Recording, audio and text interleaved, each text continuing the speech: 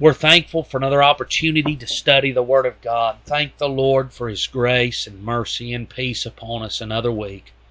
I hope that the grace of God has abounded in your life day by day. Pray that we could all grow in understanding and in knowledge of the Scriptures, being established in the truth by the power of God.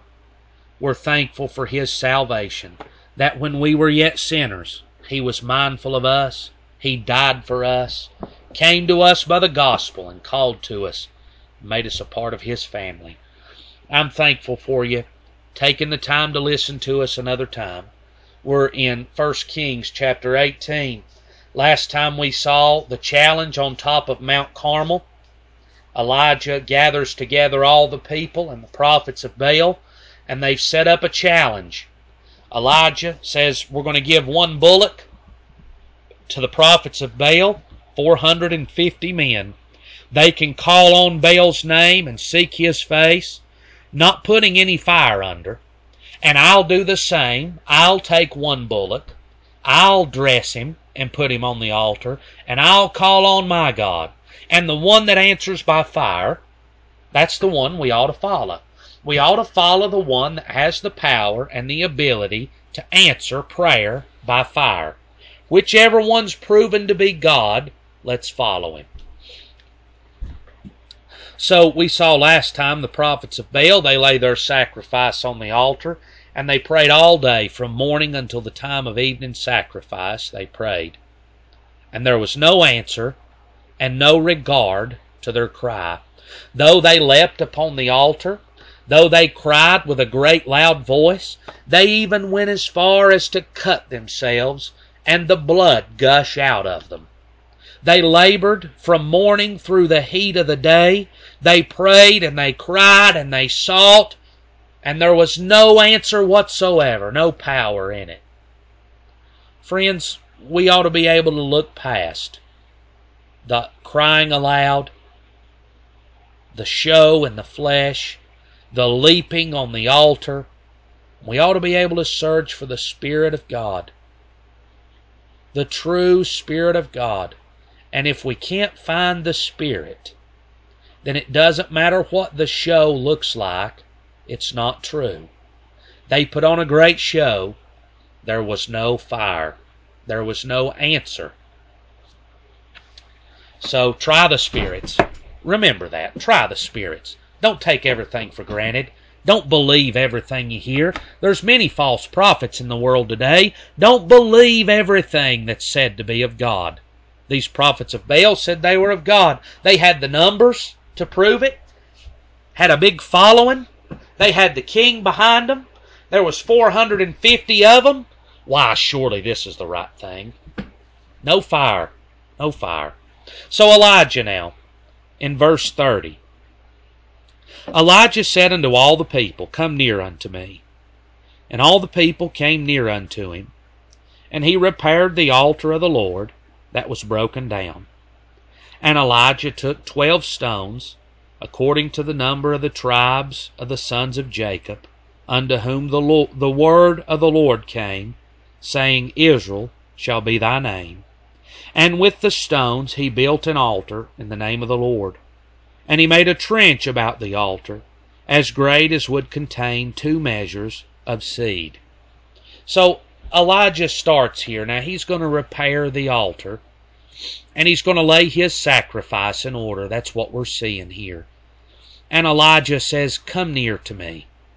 There's nothing to hide, and he's not trying to act deceitfully. He's not trying to hide a trick that he's pulling. But Elijah says, Come near, watch closely, and examine what I'm doing. In 2 Corinthians chapter 2, verse 17, For we are not as many which corrupt the word of God, but as of sincerity, but as of God, in the sight of God, speak we in Christ.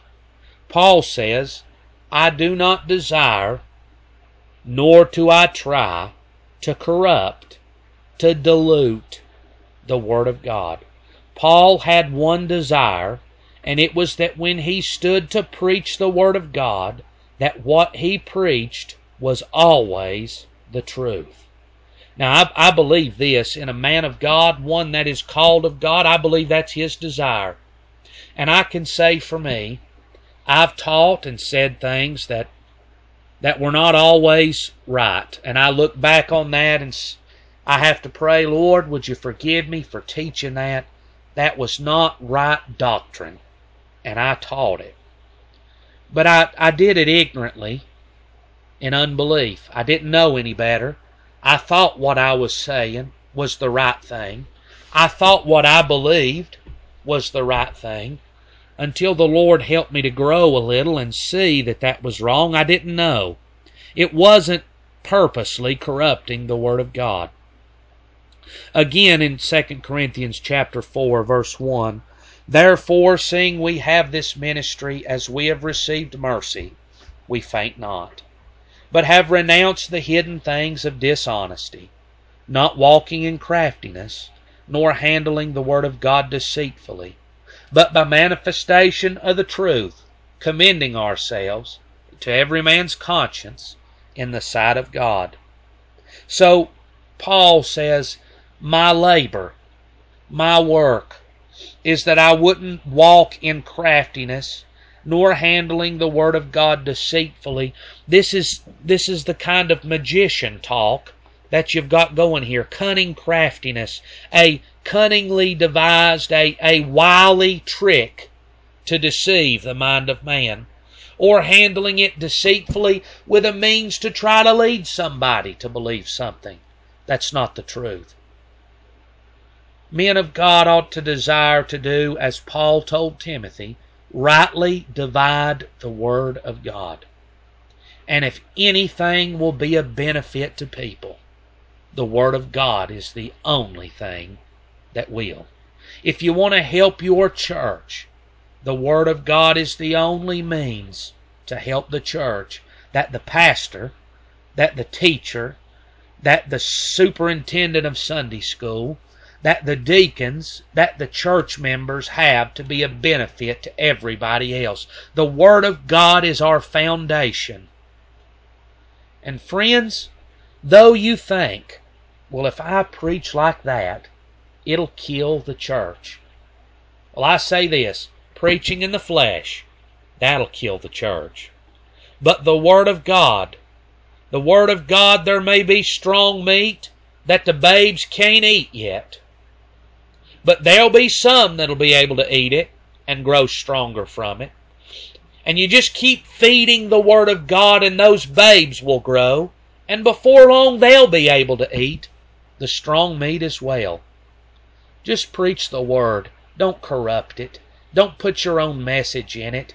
Don't try to put your own spin in it. Don't hold back on the Word of God because you're afraid it'll hurt somebody's feelings. You stand on the truth and rightly divide it and represent it. No tricks. That's what Elijah says. Come near. Come and watch me do this, so that you won't accuse me of pulling a trick or a stunt. Now, no doubt that's going to happen anyway, because of the deceitfulness of the devil and the wickedness of man. No doubt that's going to happen. The Lord Jesus rose from the dead, and they paid men to lie and say they come and got him and took him away. Though they knew better, they still lied. God help us not to be liars. God help us to spread the truth of the gospel and stand upon the words of God. So Elijah says to the people, come near. And the people came near, and he repaired the altar of the Lord. So now the first thing, and I don't know if we'll get out of this or not today. The first thing he does is repair the altar. And I believe this to be the case, that one of the first things Satan will destroy out of the life of one that's saved and born again is the altar of prayer that's in their life. Now, you may have a place in your house, in your closet, in a building, in a barn, in a bedroom, You might have a place that you resort to pray. You may even have a little altar built where you would go and pray unto God. But know this, that the first thing the devil's going to take as he begins to take over the thinking and the mind and the life is the prayer life of the believer.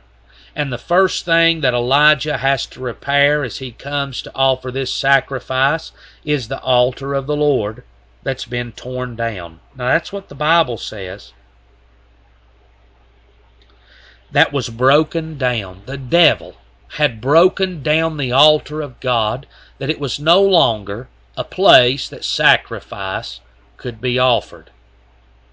So in 2 Chronicles, 2 Chronicles chapter 33, verse 15. And he took away the strange gods and the idol out of the house of the Lord, and all the altars that he had built in the mount of the house of the Lord and in Jerusalem, and cast them out of the city. And he repaired the altar of the Lord, and sacrificed thereon peace offerings and thank offerings, and commanded Judah to serve the Lord God of Israel. So here, the altar has got to be repaired.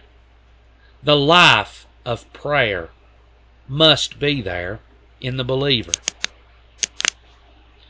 So in Luke chapter 18,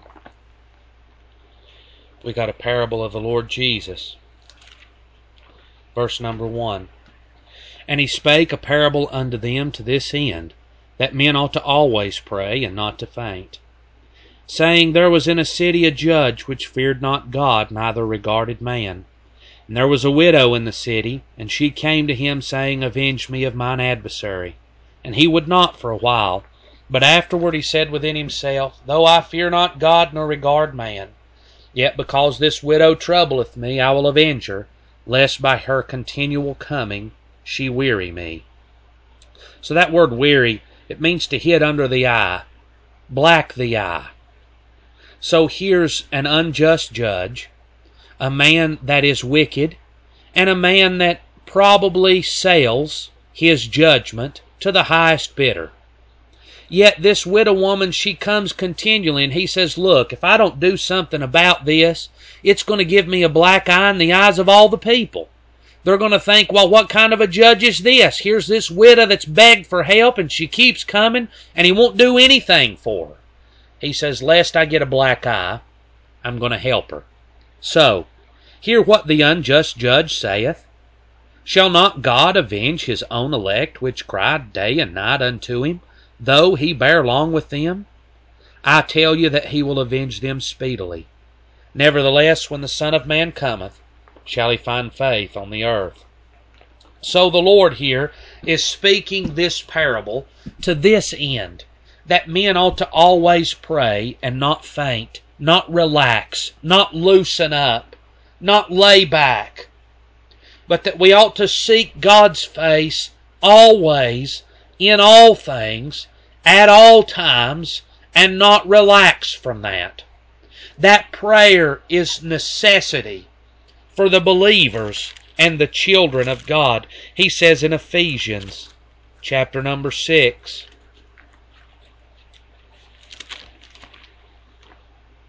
verse number 18, praying always with all prayer and supplication in the Spirit, and watching thereunto with all perseverance and supplication for all saints, and for me, that utterance may be given unto me, that I may open my mouth boldly to make known the mystery of the gospel.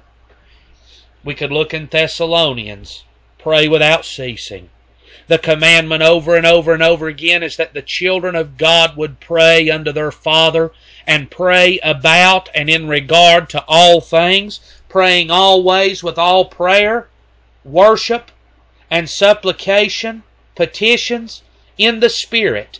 We ought to be praying unto God and laying and making our requests known unto the Master.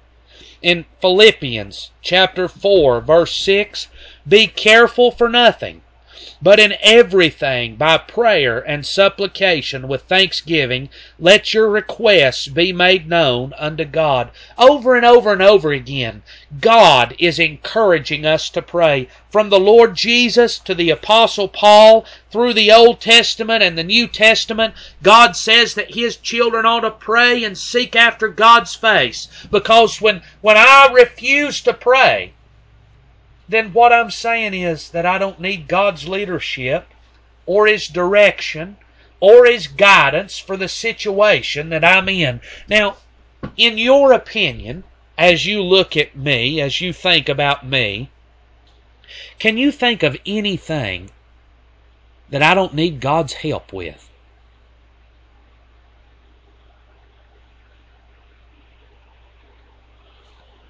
I can't think of anything that I don't need God's help, God's strength, God's wisdom, God's guidance, God's power, God's leadership.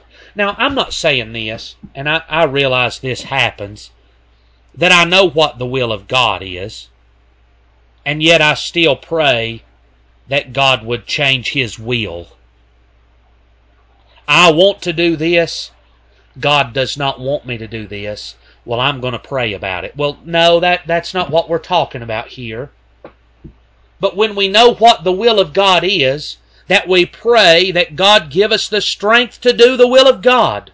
That we pray, as the Lord says, lead us not into temptation, but deliver us from evil. God, that day by day you would strengthen and establish our soul. Help us, O God, not to be led astray into a lie. Help us, O God, to be wise in all things. Help us, God, to stand the test of today. Help us, God, to be a witness and a light and an example to a dying world. Help us, God, to live for you on the job. Help us to live for you before the family, and worshiping as well. Giving thanks unto God for His goodness and mercy and grace. Giving God the credit for all things that we have. We do all of these things in prayer, and Jesus says men ought to always pray and not to faint.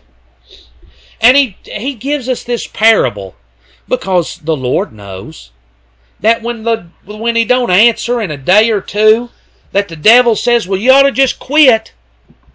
God's not going to hear that business. The first thing He wants to take is our prayer life. That we don't worship God day by day and thank Him for His goodness and mercy upon us. And He wants to rob us of our prayer life, that we would make request and seek wisdom from God Himself. James said, if any man lack wisdom, let him ask of God, who giveth to all men liberally. Wisdom to face the trial. Wisdom to face the trouble. Day by day we need to seek God, make our requests known unto Him. And Paul says, pray for me day by day, that a door of utterance would be opened and that I could boldly speak the Word of God. You know what we need? Prayer. And the first thing the devil robs from God's people is their prayer life. Why praying? That's not all that important. It's not necessary. Well, could you take any of those scriptures that I read and prove that? No, but people think that way in the flesh. You know what's happened? The devil has broken down the altar at the house. Sure, we come to church and we pray and we bow on our face. But at the house, do we have an altar? Is there a place where we resort to God when we're at home? Is there a time that we seek God's face at home? Or has the devil broken down our altar? You want to come to God and you want to get fire from heaven. Here's the first step. Repair the altar of the Lord that was broken down. You look at Josiah, you look at Hezekiah, you know what they all did? As the nation was turning back to God, they're repairing. Repairing the altar, that sacrifice could be made unto the Lord. So God help us, God give us strength, that we might pray always in the Spirit, and faint not, that we might make our requests and our supplications known unto God, that we might, as Peter says, cast all our care upon Him, for He careth for us. And if He bear long, don't faint.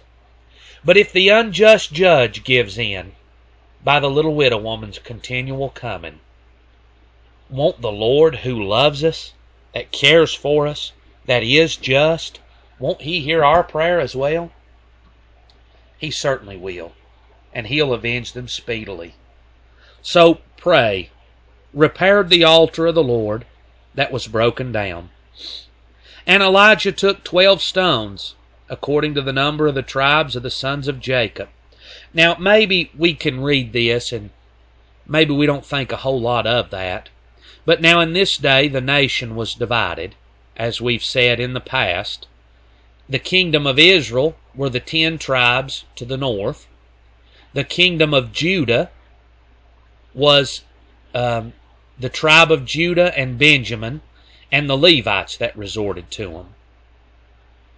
So that the kingdom of God, the children of Jacob, if you'll have it, were divided against each other, and for the most part they despised each other. And that followed all the way to the days of Jesus, that there was the Lord speaking to the woman of Samaria. The Samaritans were part of that northern 10 kingdoms, the northern 10 tribes that broke away. They were still despised and hated by those in Judah and Benjamin. They were looked down upon and despised. And she said, y'all don't have anything to do with us. Why are you speaking to me? So this was a sentiment that continued. And even in this day, in Elijah's day, the kingdoms divided, and no doubt they despise each other in a lot of ways. Yet when Elijah is going to build this altar, he's going to take 12 stones.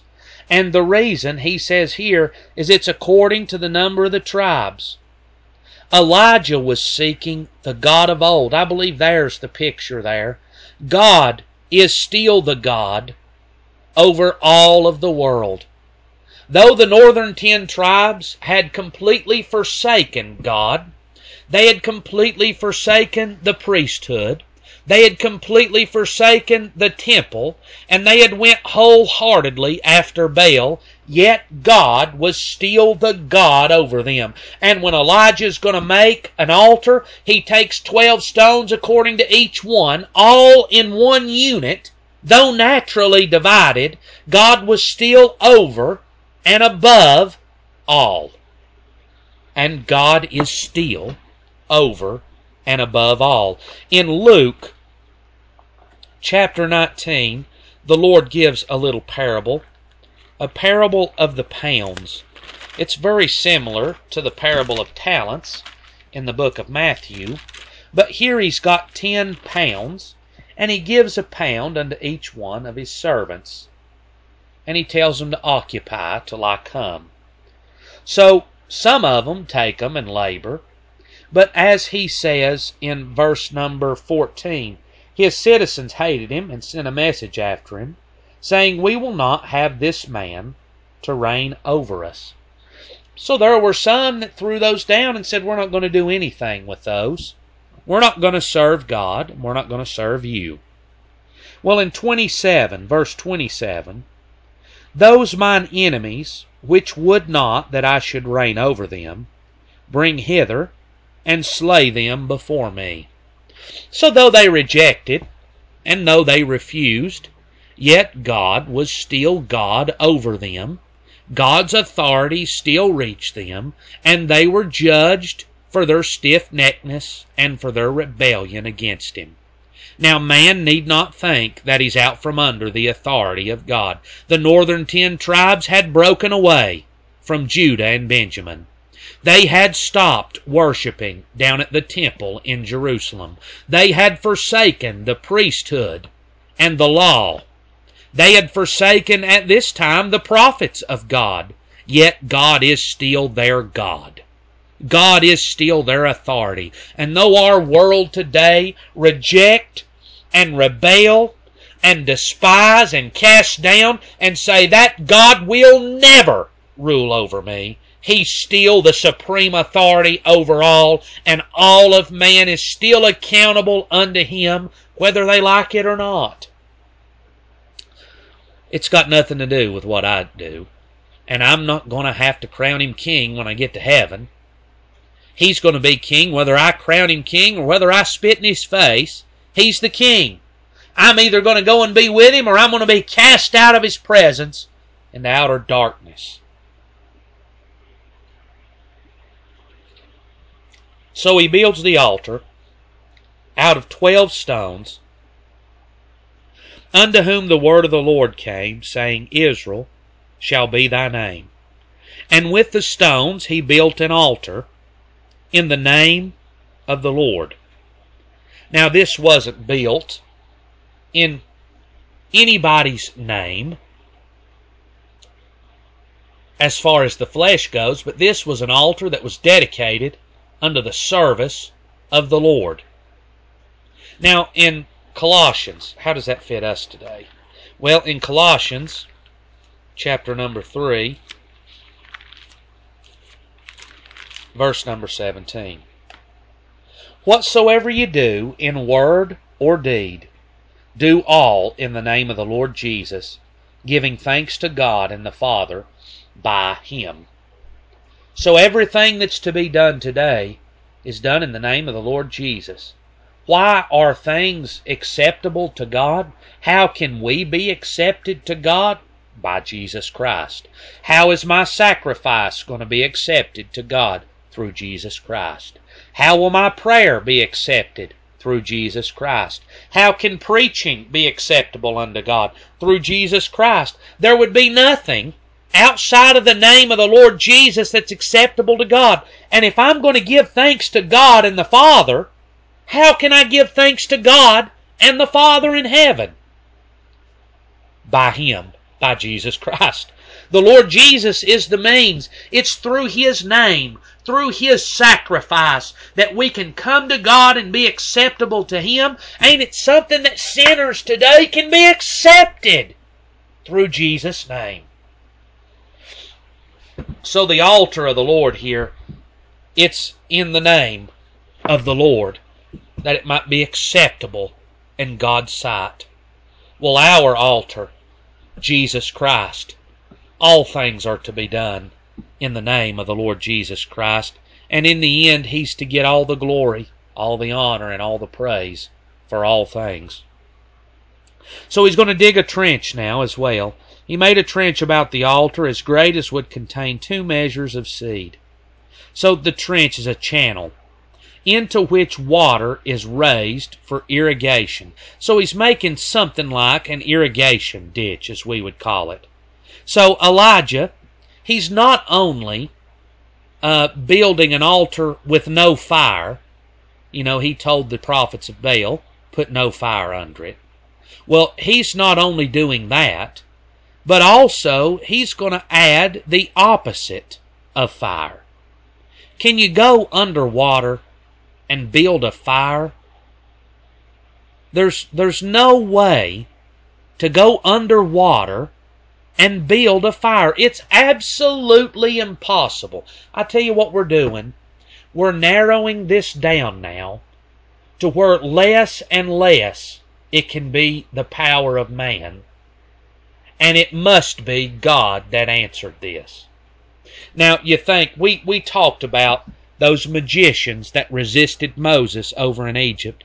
But in Exodus chapter 8, verse 16, and we mentioned this, I think it was last time that we talked about this. May have been the time before.